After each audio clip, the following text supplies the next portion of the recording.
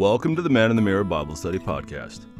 Today we are continuing our series looking at the book of James. The question for today is favoritism always a sin? And our speaker is Dale Reeder, Vice President of Operations for Man in the Mirror.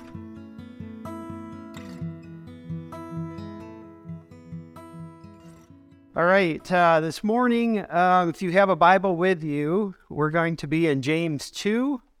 So we're going to continue on in this series in James, the wisdom of James. And in my ESV Bible, the title for this section is called The Sin of Partiality. So we're going to dig into this and we're going to look to see what the Bible has to tell us about partiality and the sin of partiality. So what is partiality? What are a couple definitions that we can find for partiality? One of them is having a favorable bias or a prejudice. Another is a special fondness or preference to or for something or someone. So both of these sound like, well, there could be a chance that could be sinful, but also those sound like legitimate things. I could have a preference towards one thing or another or someone. So what's a synonym of partiality? Favoritism. So let's look at favoritism. What are some of the definitions of favoritism? Having a more favorable opinion of someone over another. So again, may not be sinful, but I can start to see where it could turn sinful. And then showing preferential treatment towards a person or a specific group of people. So now I can definitely start seeing how this could turn sinful. Right now, so just to pause at this time, because I want to make one thing kind of clear from the beginning. There's so many different directions that we could go right now with this, but I wanted us this morning to really focus on one thing, and that's favoritism or showing partiality on a more of a one-to-one basis. So rather than thinking about an entire group of people, I want to narrow it down to our more personal relationships. How am I treating somebody else? Am I showing favoritism one-on-one with someone else? Obviously, prejudice against groups is not right, and it's important for us to talk about it. But for the sake of the discussion this morning, we're going to talk about the one-on-one type of favoritism. So, an important question, is favoritism always a sin? Let's start out telling you just two brief stories. These aren't true. These are just made up. But two quick stories to illustrate this point. Is favoritism always a sin? The first one is, say I have two people that have asked me for help on Saturday morning. One of them is my best friend who I grew up with. I know him well. We've done so many things together in the past, and he's my best friend. He asked me if I can help him on Saturday morning with a project. I have another person that asked for help who's a friend of a friend. I don't really know him that well, but he needs help on Saturday morning too. Which one do I pick? Am I showing favoritism if I pick one over the other? I heard I pick my friend. Of course I would pick my friend. Am I showing favoritism to my friend because I picked him over the other? Maybe. I would say probably not, but possibly. So the other example is, say that God has given me some direction, and he said, I want you to do this thing for me. I don't really fully understand it, but we're obedient, right? So we follow what God tells us to do. He's telling me, go to the local Publix, walk in, go to every cashier that's in there immediately and give them $100 for every person that's in their checkout line. Doesn't matter who they are, just give them $100 for every person in the checkout line. If I walked into Publix and I scanned who was in the checkout line and I decided who I was going to give money to based on how they looked, not obeying what God had told me to do, that definitely would be showing favoritism and the sin of favoritism. So just kind of two examples of how you can see maybe the difference between the two. So we're going to dig in now to James chapter 2. We're going to start at verse 1 here. So if you have a Bible, you can follow along where the text will be up here on the screen. Verse 1, my brothers, show no partiality as you hold the faith in our Lord Jesus Christ, the Lord of glory. So here, James is talking to followers of Christ. He calls them my brothers. So we know that he's talking to followers. So we know that this information is for us as well as followers of Christ.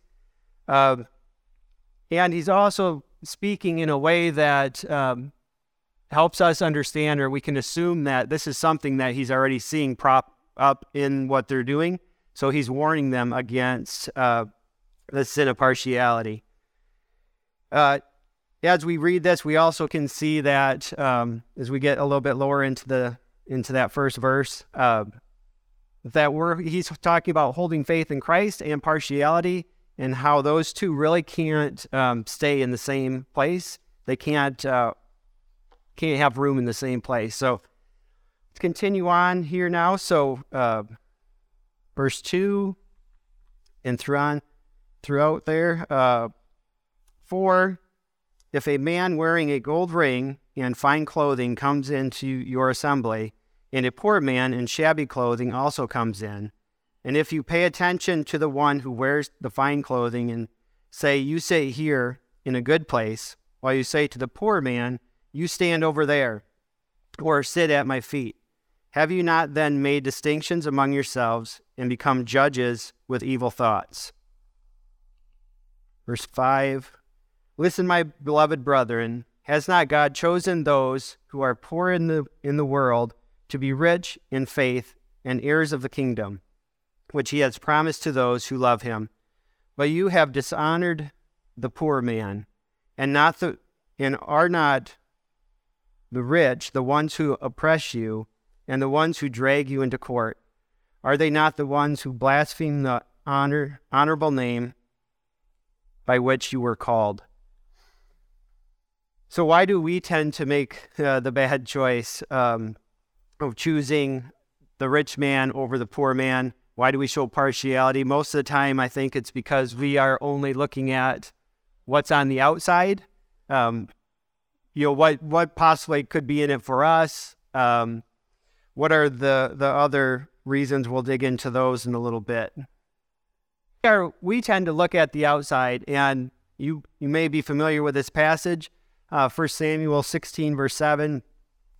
This is the time when Samuel has been directed by God to go and anoint a new king. So he goes to Jesse and is looking at Jesse's son. And Eliab is the one that Samuel thinks is the one to be the next king, just because of how he looks. But we know that God didn't choose him. God chose David. But in 1 Samuel 16, verse 7, we read, but the Lord said to Samuel, do not look at his appearance or the height of his stature, because I have rejected him. The Lord sees not as man sees. Man looks on the outward appearance, but the Lord looks at the heart. So now we can start to see that this sin of partiality is a heart issue. So it's a heart issue for us that we need to be aware of. So the question, is favoritism always a sin? I would say not always. And in fact, I would say that it's good sometimes. So where do we see that in the Bible, that favoritism can be a good thing? First example that we see is God chose Abraham. So we know that God can't sin. So we know that showing favoritism to Abraham, choosing him to be the father of a nation, was not a sin. Genesis 12, verses 1 through 3 is where we can read about that, how God chose Abraham, and then through his descendants, he blessed the entire world. So there's an example that favoritism is good. The second one, we're instructed to care for our families before others. And we find that in 1 Timothy 5, verse 8, where we're told as believers we are to care for our families. And if we don't, we are seen as worse than unbelievers. So another example of how favoritism is a good thing. We're taking care of those people who are closest to us, and we've been instructed to do that. The third example is just from what you guys heard last week with Pat talking about caring for the orphans and the widows. We're told that we are to care for those who are less fortunate, those who are vulnerable. So showing to favoritism to them is good. We're instructed to do that. If we see someone who has plenty and someone who is in need, we are definitely instructed to show favoritism and to help those who are in need. So the big idea for today that I want us to all kind of take some time and think through is this idea of my bias toward one person over another may not be a sin, but only my heart and God knows. So again, this is a condition of the heart and our motivations for the relationships that we have. So if favoritism is not always a sin, how can I see when it's starting to become sinful? What are some of the warning signs? So back to James 2, verses 2 through 4.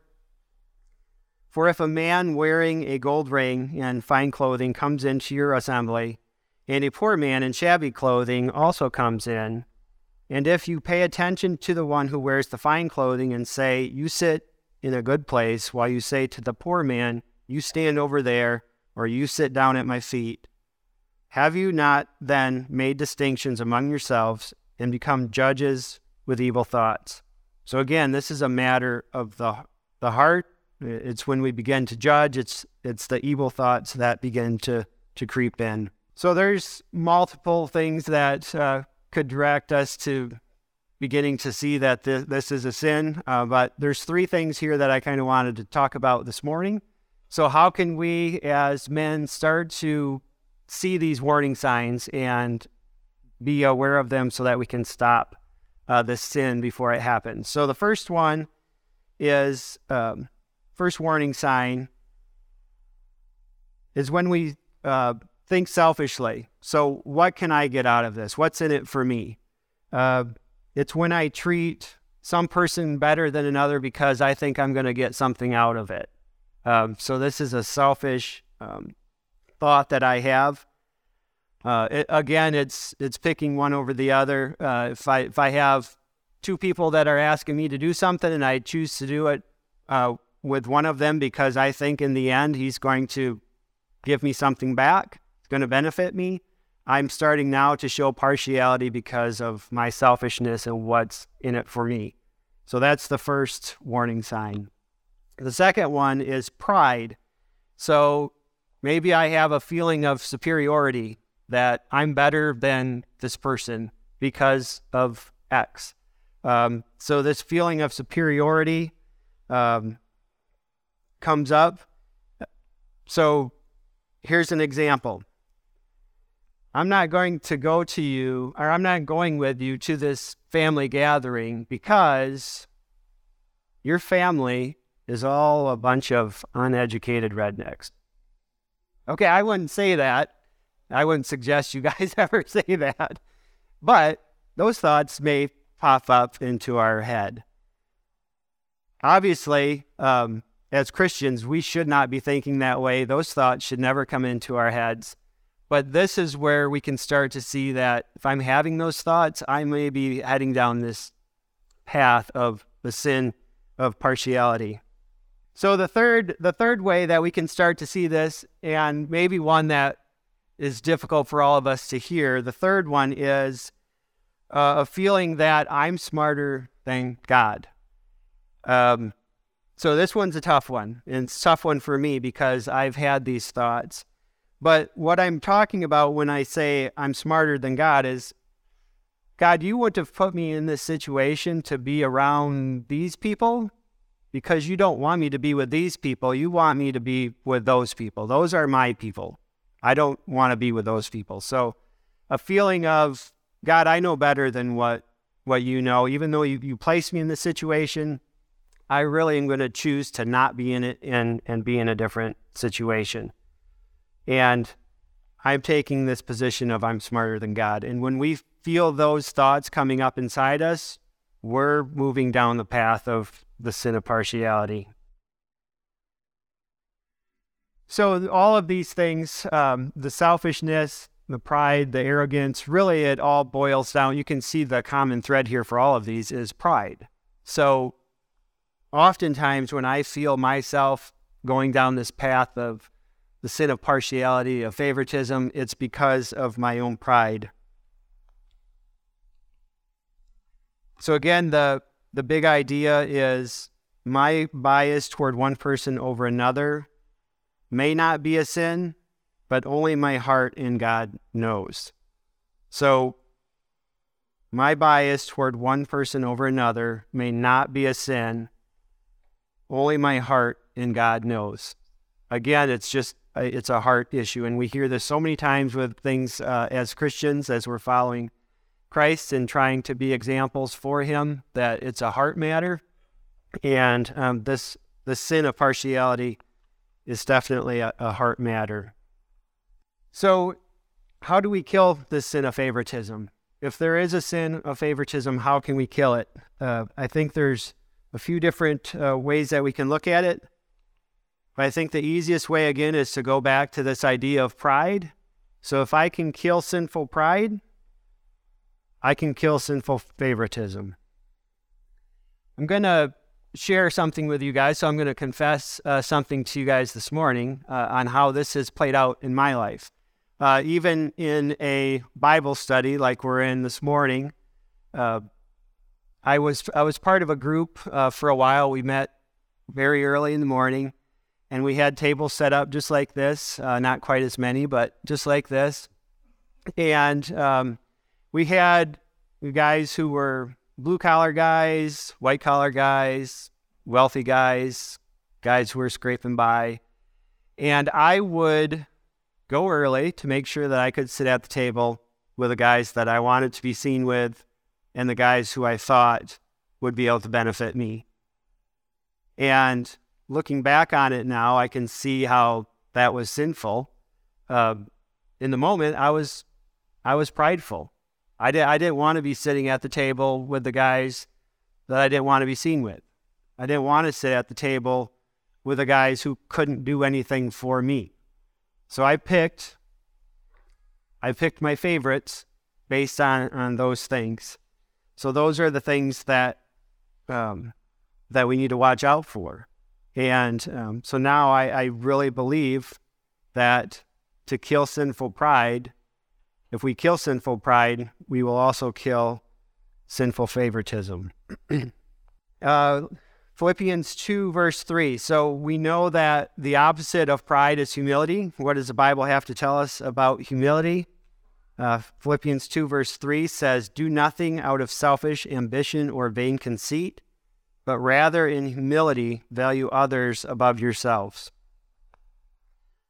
So again, it goes on, verse 4 talks about how we are to look to the interests of others as well as our own. It's the idea of a servant mindset. If I have a servant's mindset, it becomes much harder for me to show partiality to one group over another or one person over another. In Romans 12, verse 16, tells us to live in harmony with one another. Do not be proud, but be willing to associate with people of low position. Do not be conceited. So again, it's that condition of the heart and having a heart of humility. So what are 3 practical ways now that we can overcome the sin of favoritism? The first one is to admit that we are not God. This is a good thing for us to remind ourselves all of the time. We are not God, that He is sovereign over His kingdom, and He has put us in situations that He wants us to be in. So again, it's this posture of humility, going back to humility. Over the past 3 or 4 weeks, I'm not sure exactly how long, but it feels about like that long, God has really been driving me back to one passage about Job, Job 38, 4 through 7. And it's when God is challenging him, where were you when I laid the foundation of the earth? Like, come on, Job, tell me. You're so smart. Where were you? How did I do this? And for me, that's exactly how I am hearing him. how I have been hearing him over the last few weeks. This idea that, God, you are who you are, and your ways are so much higher than mine. I don't understand them. Please continue to give me this posture of humility and trust that you're sovereign, and trust that you've put me in certain situations for a reason, and you put me in relationships for a reason. The second one is to trust that God will provide for our needs. So Matthew 6:26 through 30 talks about how Jesus is talking that even the birds of the air are fed, that they don't have barns, they don't store up, but yet they're fed. God takes care of them. So if God takes care of birds, he tells us, aren't we much more important than the birds? He's also going to provide for us. So I don't have to worry about showing favoritism to someone who I think might give me something that I need, because I can trust that God's going to provide all that I need. And I can then follow the relationships that God has put into my life. So that doesn't obviously mean that I can't have relationships with someone who's more wealthy than I, or someone who's in a different status level than I. Of course, God encourages those relationships, and he wants us to have those. But again, it's back to the heart. What's the motivation for me wanting to have that relationship with that person? Is it because I think that we can have a mutual relationship that's beneficial for us both? Or am I looking to it only for what I can get out of it? So again, trusting that God will provide all of our needs. We don't have to do it on our own. And then the third way is God calls us to love one another and not to hand down judgment on each other. We are told that we are to speak truth in love, but if we don't speak truth in love, it's not going to be heard by the other. So, it's not our responsibility to bring judgment. That's God's responsibility. Ultimately, God wants us to live out of love. John 13:34 through 36, this is Jesus speaking, says, "A new commandment I give you, that you love one another just as I have loved you. You also are to love one another. By this, all people who know that you are my disciples, by this, all people will know that you are my disciples if you have love for one another." So God is calling us to love, not to judge. Obviously, as Christians, we are to hold each other accountable, but we are not the ultimate judge. It's not our responsibility to be the ultimate judge. God calls us to love one another. Jesus commands us to love one another. We are all image bearers of Christ. So that is the reason why God has told us that we are to love one another. If I look at somebody else, and for some reason I have thoughts about that person by the way they look, maybe it's because I had some experience with somebody that looked like that in the past, I need to check my heart instantly and realize that that other person is an image bearer of Christ just like I am, and do that with humility. Romans 12, verse 19 says, "Beloved, never avenge yourselves, but leave the wrath of God. For it is written, 'Vengeance is mine, I will repay, says the Lord.'" So I don't have to worry about, is that person going to get what they deserve? That's not for me to judge. That's for God to judge. So I may look at somebody, I may look at their lifestyle and what they're doing and disagree with it. It is possible that it's sinful. I may be right in what they're doing is sinful, but it's still not my job to judge them, and especially not my job to judge them just strictly based on how they look. I'm called to love them. This is what Jesus has called us all to do. So again, big idea this morning. My bias toward one person over another may not be sin, but only my heart in God knows. Let's pray, guys.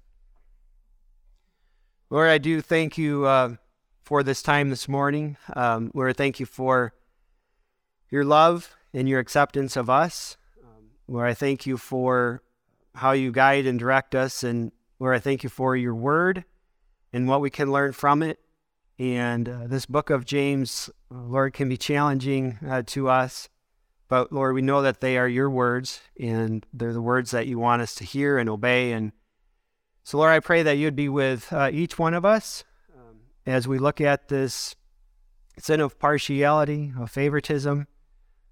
Lord, when we begin to sin, Lord, I pray that you would shine a light on that, and that you would touch our hearts and minds to make us aware of it, that you would show us a way to turn from what we're doing and to repent from what we're doing, and to love as you love, and to show that love in the relationships that we have.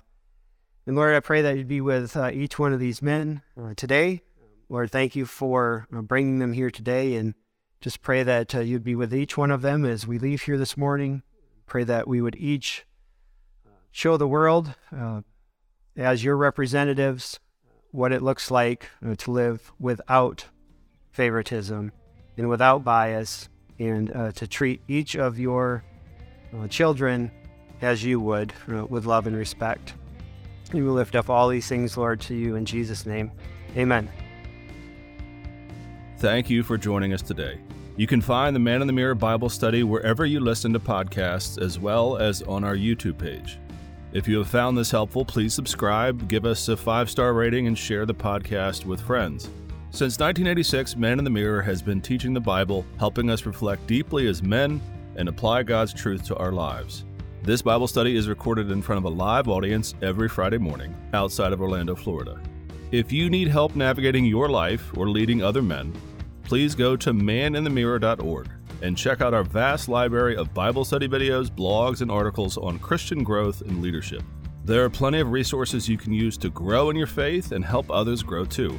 At maninthemirror.org, you will find books written just for men, helpful materials for your church's ministry to men, and even a potential career in men's discipleship.